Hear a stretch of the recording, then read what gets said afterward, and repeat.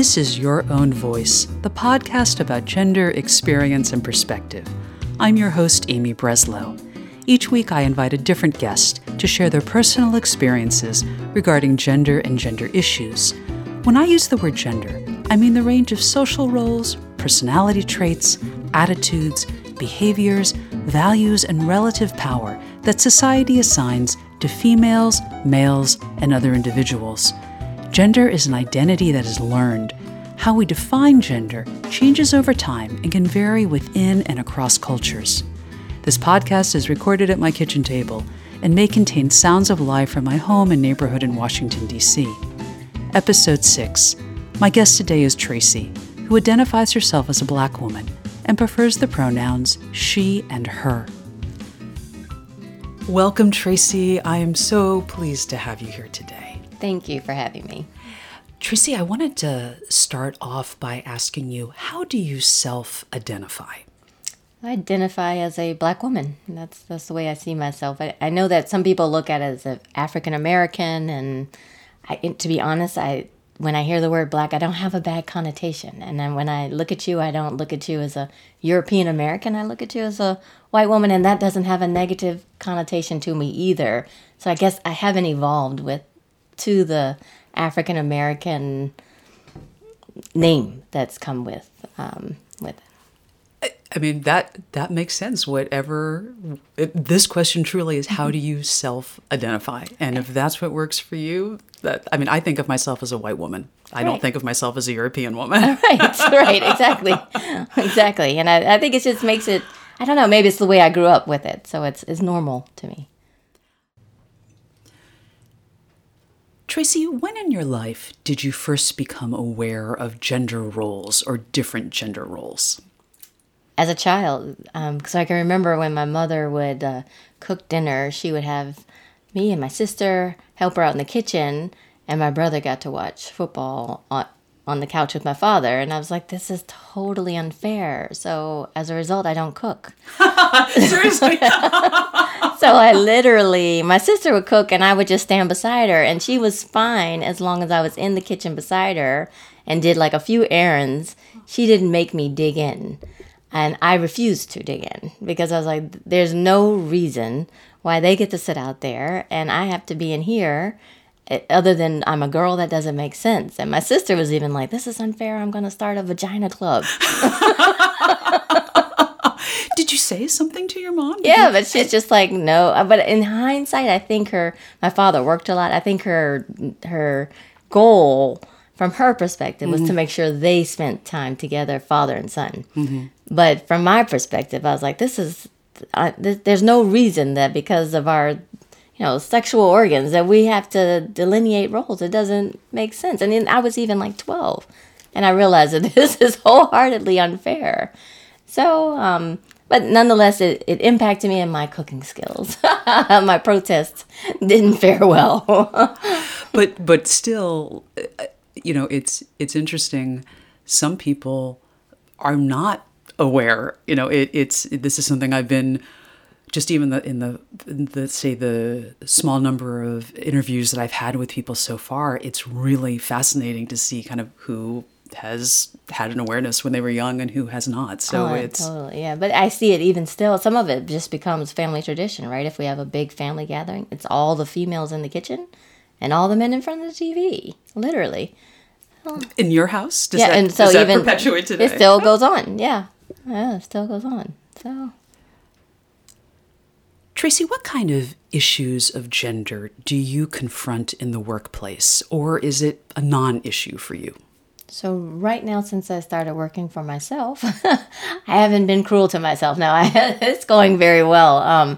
But I think that in prior years, and in thinking about it, my prior job, what I realized in hindsight and talking to other people is that the women there, when they were married, never got a raise. What? And so really? Only in talking to other married women, and one of them brought it to my attention. She said, the moment I got married, I stopped getting raises. And I thought, well, it's true. My salary was stagnant for at least 5 years, right? Completely no change. And even despite discussions, no change. And so then, we started to gather information. But that was, to me, the most blatant thing. Like, oh, the assumption, therefore, is that your husband's going to take care of you. And just because people listening don't know, can you say what your profession is and what So you do? I'm a physician. Yeah. And it's kind of ironic because where you used to work is this like holistic, I don't know what to say. I don't want to use the word new age, but just a very holistic place. I would have thought they, of all people, would not be that way. I would have thought so too, really. And in truth, I never thought to look at it. It only came up in conversation. And then I was like, well, that's really interesting to say the least. And but I could see it now, and the idea that, you're taken care of. Yeah. Right. That's a whole mentality. So given the fact that you're a doctor, I'm curious, when you were in medical school, did issues of gender come up there? Gender, I can't think of anything off the top of my head related to gender in medical school. Not so much. I think because it's so academic, it is what it is. You either got the question right or you didn't, and then moving along. But even coming into residency, there was a sense of kind of when you go into the hospital that you're in a very male-dominated environment. But I never got the sense that, from my personal experience, that if someone said, "Oh, as a woman, you can't do that," or perhaps I was oblivious to it. I don't know. My filter, I think, is more for race than it is for gender, and so perhaps my antenna is more up for that than it is as a woman. And if someone were doing something to me as a woman, I would assume race is what I think. Interesting. And that makes sense. That absolutely makes sense. When you were in medical school or in residency, did you face issues that you thought were more race related? So when I was interviewing for medical school, I can remember being asked on an interview about like affirmative action questions, and what did I think about a black person coming in and they shouldn't be there taking up a space for a white person, which at the time I was 20 something. I didn't know that was illegal, right? A completely illegal question. So that one sticks out probably the most in my mind. And people were like, "Are you going to sue?" I'm like, "No, I'm not going to sue. Like, that's not going to change any mentality, and it's not worth it." I'm a strong believer that, rejection's God's protection plan, right? If you're meant to be somewhere, you're going to be there. If you're meant to do something, you're going to do it. You shouldn't force anything. Just let it flow. So, just landed at, it is what it is. And I never took it personally, and there was so much to do at that time too. If I took that on, it would throw me off course. Approximately what decade did you go to medical school? So I had started in the 90s. Yeah, so that would have been probably 94, maybe. Somewhere in there. Yeah, that's when I was in grad school too. Yeah, me too. Yeah. Yeah.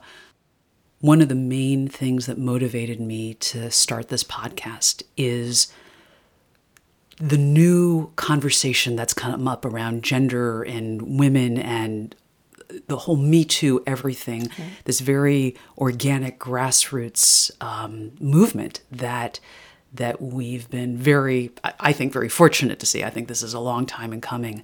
And so my next question is, and I mean this in a very open way, you can take it however you want to see it. What do you think is possible today in the current environment that was not possible regarding gender even a few years ago? So I think that to me, the young kind of protesting women are phenomenal, right? I think that their mentality is, they're going to stand up and take what's theirs. And I think that's awesome. So what I foresee is that a whole wave of women that are taking charge, right? So I see you can just look at Congress and see how many women are there. And I just think sometimes you can achieve something when you see yourself doing it, right? So now we see the possibilities that women can achieve it, and for the next generation behind them, it won't even be a big thing. They'll be able to land at success without even thinking about roles. I can say that when Hillary Clinton lost, my son said to me, "Why can't a girl be a president?" Good. Yeah. Yay. I'm heartened too. Right. And I was like, there's no good reason why a girl can't be a president. But he could see that it wasn't an issue of qualifications. It was an issue of a woman needing to prove herself. And at the time, he must have been, I don't know, 8 years old. So that means it's pretty pervasive. And it's not like he's sitting around watching CNN. He picked up on that in his little life. So at least too, he could ask the question as a boy, and he didn't see any difference, right? He didn't catch it, and I think this generation will be able to, affirm each other and say we each have our gifts, and not our we are not our stereotypes. Just curious, does he have not a girlfriend, but like friends who are girls that he plays with, or is he at the age where it's more boys plays with boys? Yeah, it's boys play with boys. So he's at the table for lunch, all boys, and then he plays basketball at recess, all boys. Yeah, they're not at he used to have a girlfriend, but that was in kindergarten when they didn't know what that meant, that we play together, yeah. Do you have daughters too, or just No, well, I have a stepdaughter who's 22 now. Yeah, she's actually never lived with us. She's only visits like during holidays and things like that. So she's all grown up though now. I was wondering, since she doesn't live with you, I was wondering if you saw, let's say, changes in her life, but probably she's too far away to really have that. Probably so, but I do think that my sense for her is that she's more aware than that her generation, more self-aware of women. And what I admire about her generation is the way that they just accept people for what they are, and one of my friend's daughters approached someone and said, "What pronoun should I use for you?" I'm like, I would have never have thought to ask that question, what do you refer yourself to? I just wouldn't have come across my mind, but for them, they're so aware. And so, I don't know, it's like a forward thinking, and from my perspective. And actually, thank you for raising that, because in the beginning, when I asked you how you self-identified, I meant to also ask you what pronoun you wanted to use. That's so funny. and it's funny, it's the same thing. Before I started this podcast, I never thought about it. Yeah. Well, no, that's not true. I did think about it with my LGBTI friends, but I didn't think about it just in terms of my day-to-day life. Right. And so I think it truly is an age thing, right? Like, so we're not, it's not in my face, where it's for them because their generation is so open about it. I mean, it's interesting. I have a cousin whose son is, wants to be referred to as they. And so the mom's trying to understand it, and she walks up to a man shopping in the women's section and said, "Can you help me understand?" And he's just like, "Honey, I'm just gay. I don't understand all these things." But we're the same. It's an age thing. It's a generational thing. The pronoun thing wasn't his issue. It's come up more for this generation. So I thought that was funny. Like, he's just like, I don't get it either. I don't know what's going on with the younger people. But I still think it's super cool that they are trying to respect one another. So like, how the pronoun isn't the issue. It's just more, how can I respect you as you the most? And that's important, because if we can respect one another, if people can feel heard and appreciated, then we'll move past so many little things that are unnecessary. I love that. I love that. I've actually never met somebody, so far, at least in my personal life, that wants to be referred to as they. I'm just curious, is there any other language that they have asked you to use around that? So I actually have seen it on TV twice now, that parents trying to discuss like documentaries, and parents saying, referring to their child as they. I have an undergraduate degree in English, so actually they not used in the nominative case is actually hard for me. But I want to make sure that the understanding is that I honor you, whatever it is, and so I will focus and concentrate on this if that makes you feel like you're happy. So like that child, or he's actually 20 something now, didn't come to Thanksgiving because of anxiety that people wouldn't use the correct pronoun. So that's how important that is to him, right? So for me, it's just like, if that's that important to you, I have memorized many things in my life. I can memorize they, and it's fine to me. Whatever it is to bring you peace, I'm fine. I don't have to work hard at that. That's wonderful. I'm very inspired by that story. Yeah. It's interesting. It's totally interesting. There's just a gray, and it's okay, right? It doesn't have to be black or white. It can be in between, and we should be good with that. Tracy, do you have any life goals or dreams that you chose not to pursue? So my biggest issue was picking a life goal in the first place. I was one of those poor kids who kept saying, "Oh, I want to do this," and the next moment, "Oh, no, I want to be this," and then again, "Oh, I want to do this." So to be honest, I wasn't as goal oriented as I should have been. I think that, and to be perfectly frank, when I first went to med school, I probably would have dropped out if people hadn't said, "Hang in there," because when you get to deal with people, it's going to get better. And that's true to a small degree. And then by the time you finish med school, your degree is worthless if you don't keep pushing through residency. So I'm not so sure I chose the best career choice for myself, but I ended up with a perfect mesh. Like, I am completely holistic, and what I do is integrative. And so I landed on my feet after many struggles. But I never... I don't know that I can fully answer your question, because I landed where I am by the grace of God, I swear. And otherwise, I would have had a miserable medical life, I think. And I will say, and just by the way, it doesn't matter whether you answer the question or not. These are just meant to spark conversation. Okay. So, and, I will say, having seen your practice, thank God that you are one of those kind of doctors. I dearly, dearly hope that there are more doctors I'll just talk about the U.S., in the States, who do practice the way that you practice, because you look at the entire person. You don't just focus in on the disease. And I think that's just so important. Thank you. Tracy, is there some place in your life when you decided to push on anyway, even though gender expectations or gender norms said don't? So I think choosing medicine as a career at that time, there were more women coming in, but it was still very male dominated, was definitely, I'm going to do it anyway.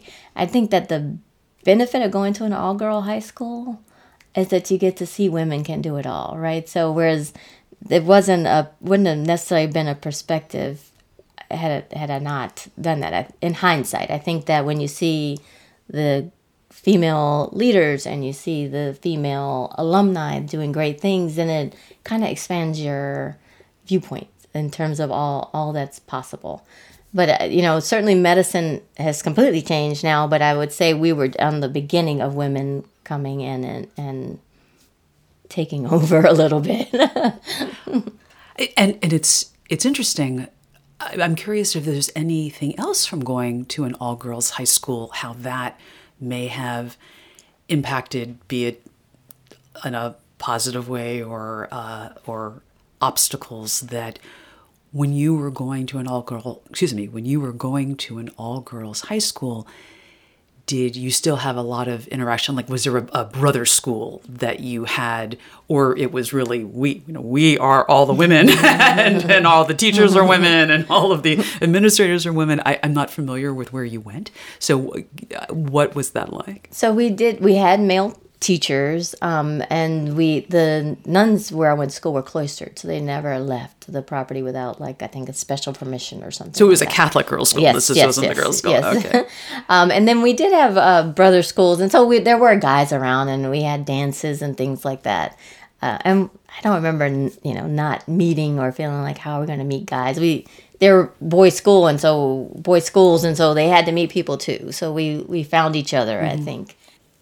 It's interesting going to an all-girls Catholic school that it sounds like you walked away feeling very empowered because you saw women in positions of responsibility and as leaders. I've heard other people, not in this podcast, but just friends of mine from the past, who the all-girls Catholic school that they went to, not so much. It was more they came away with hearing, as a woman, this is your role and this is your place.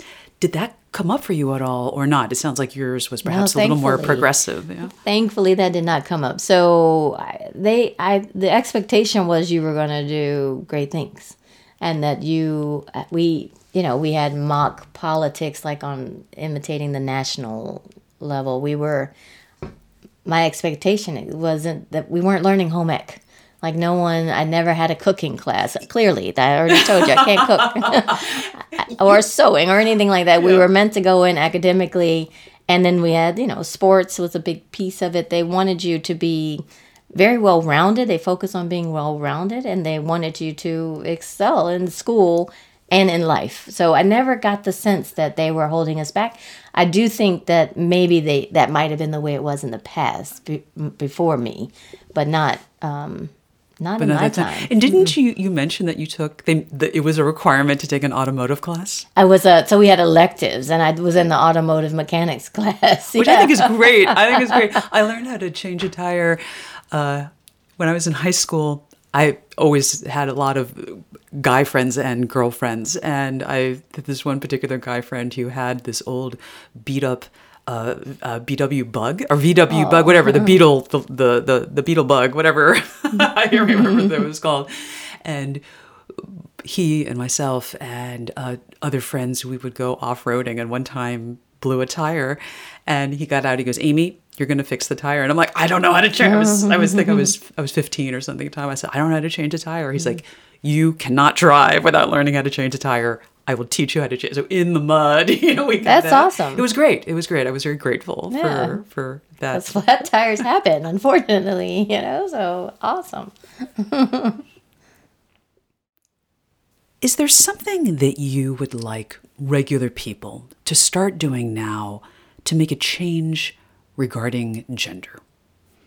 So I think they're already doing it. I think that my generation needs to catch up. Is probably the answer. So that when I don't want to call them kids because they're not kids, young adults. People, young adults, yeah. When they are identifying, their gender roles and kind of there's more fluidity in it, that we catch on, that we take the time and just say, as opposed to treating it as a fad or treating it as just something for young people, that we all learn how to get along and respect one another. Because it really comes down to how do I make sure that the small stuff is taken care of so we can move on to bigger things. So however you want to identify, however you want to be respected, however your role is in society that you want to achieve, let's allow that. And then we can move on to solving bigger global problems and not get caught down in what truly doesn't matter. Like, you're a human being,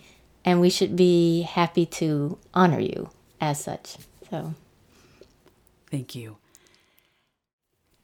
Can you tell me about a time that you thought, I can't do X, or if I try to do X, that the consequences would be so great that it just wasn't worth trying?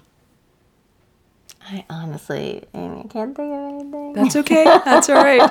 Not every question resonates with every person. I mean, I will ask, just on a related note, I usually don't ask this outright, but I'm curious, especially in the medical profession. Have you ever had to deal with harassment, either by a fellow student, another doctor, or let's say peer, or even a patient? Has that ever come up for you? So I don't know that I've ever felt harassed per se. I do think for a long time in my life I looked really young, and now I have gray hair, so that's not the case. But I do think that people would be like, "Can someone bring in the doctor?" kind of thing. And I don't know if that is because I looked so childish. I was really skinny, and I'm not a makeup wearing kind of girl, so I was a little bit dismissed. But to be honest, because my filter wasn't on, I didn't perceive it that way, and also that was their right. I'm pretty much pro-choice across the board. So if you don't want me to be your doctor, fine by me. I'm okay with that. So, I didn't allow it to railroad me to be offended. It wasn't. I didn't give it enough power in my life. Understood. Yeah. Understood. And now my last question is simply, is there anything else that I didn't ask or that we didn't touch upon that you'd like to say? I think you're pretty thorough because, to be honest, I really hadn't put my mind around gender as much. So it really did spark my brain to really dig deep and try and put it all together in my life. And so I'm 51 now. So that's a lot of putting together. Well, I have to tell you, that makes me so pleased. Literally the point, like the reason I'm doing this is for people to start thinking, not to start, as I said, the conversation's already ongoing. I want to contribute by having another avenue for people to hear people's personal experience, to think about their own lives, and then to have one-on-one conversations with people around their own kitchen table, the way that we're sitting here around mine. So I am so pleased that you were able to come over today, Tracy. Thank you so much for being here. Thank you for having me, and thank you for sparking the conversation. You've been listening to Your Own Voice, the podcast about gender, experience, and perspective. I'm your host, Amy Breslow. I see each conversation as an adventure, and I love being surprised by where we go. If you find you had any questions during the discussion, I'd really like to know. You can submit questions on the website, yourownvoice.org/contact. Your Own Voice is produced by your host with IT support from Alex Moreno and is registered with ProtectRight. Music by Kevin MacLeod. Thank you for joining us today. I'll be back in 2 weeks with the next episode. Until then, take care and be well.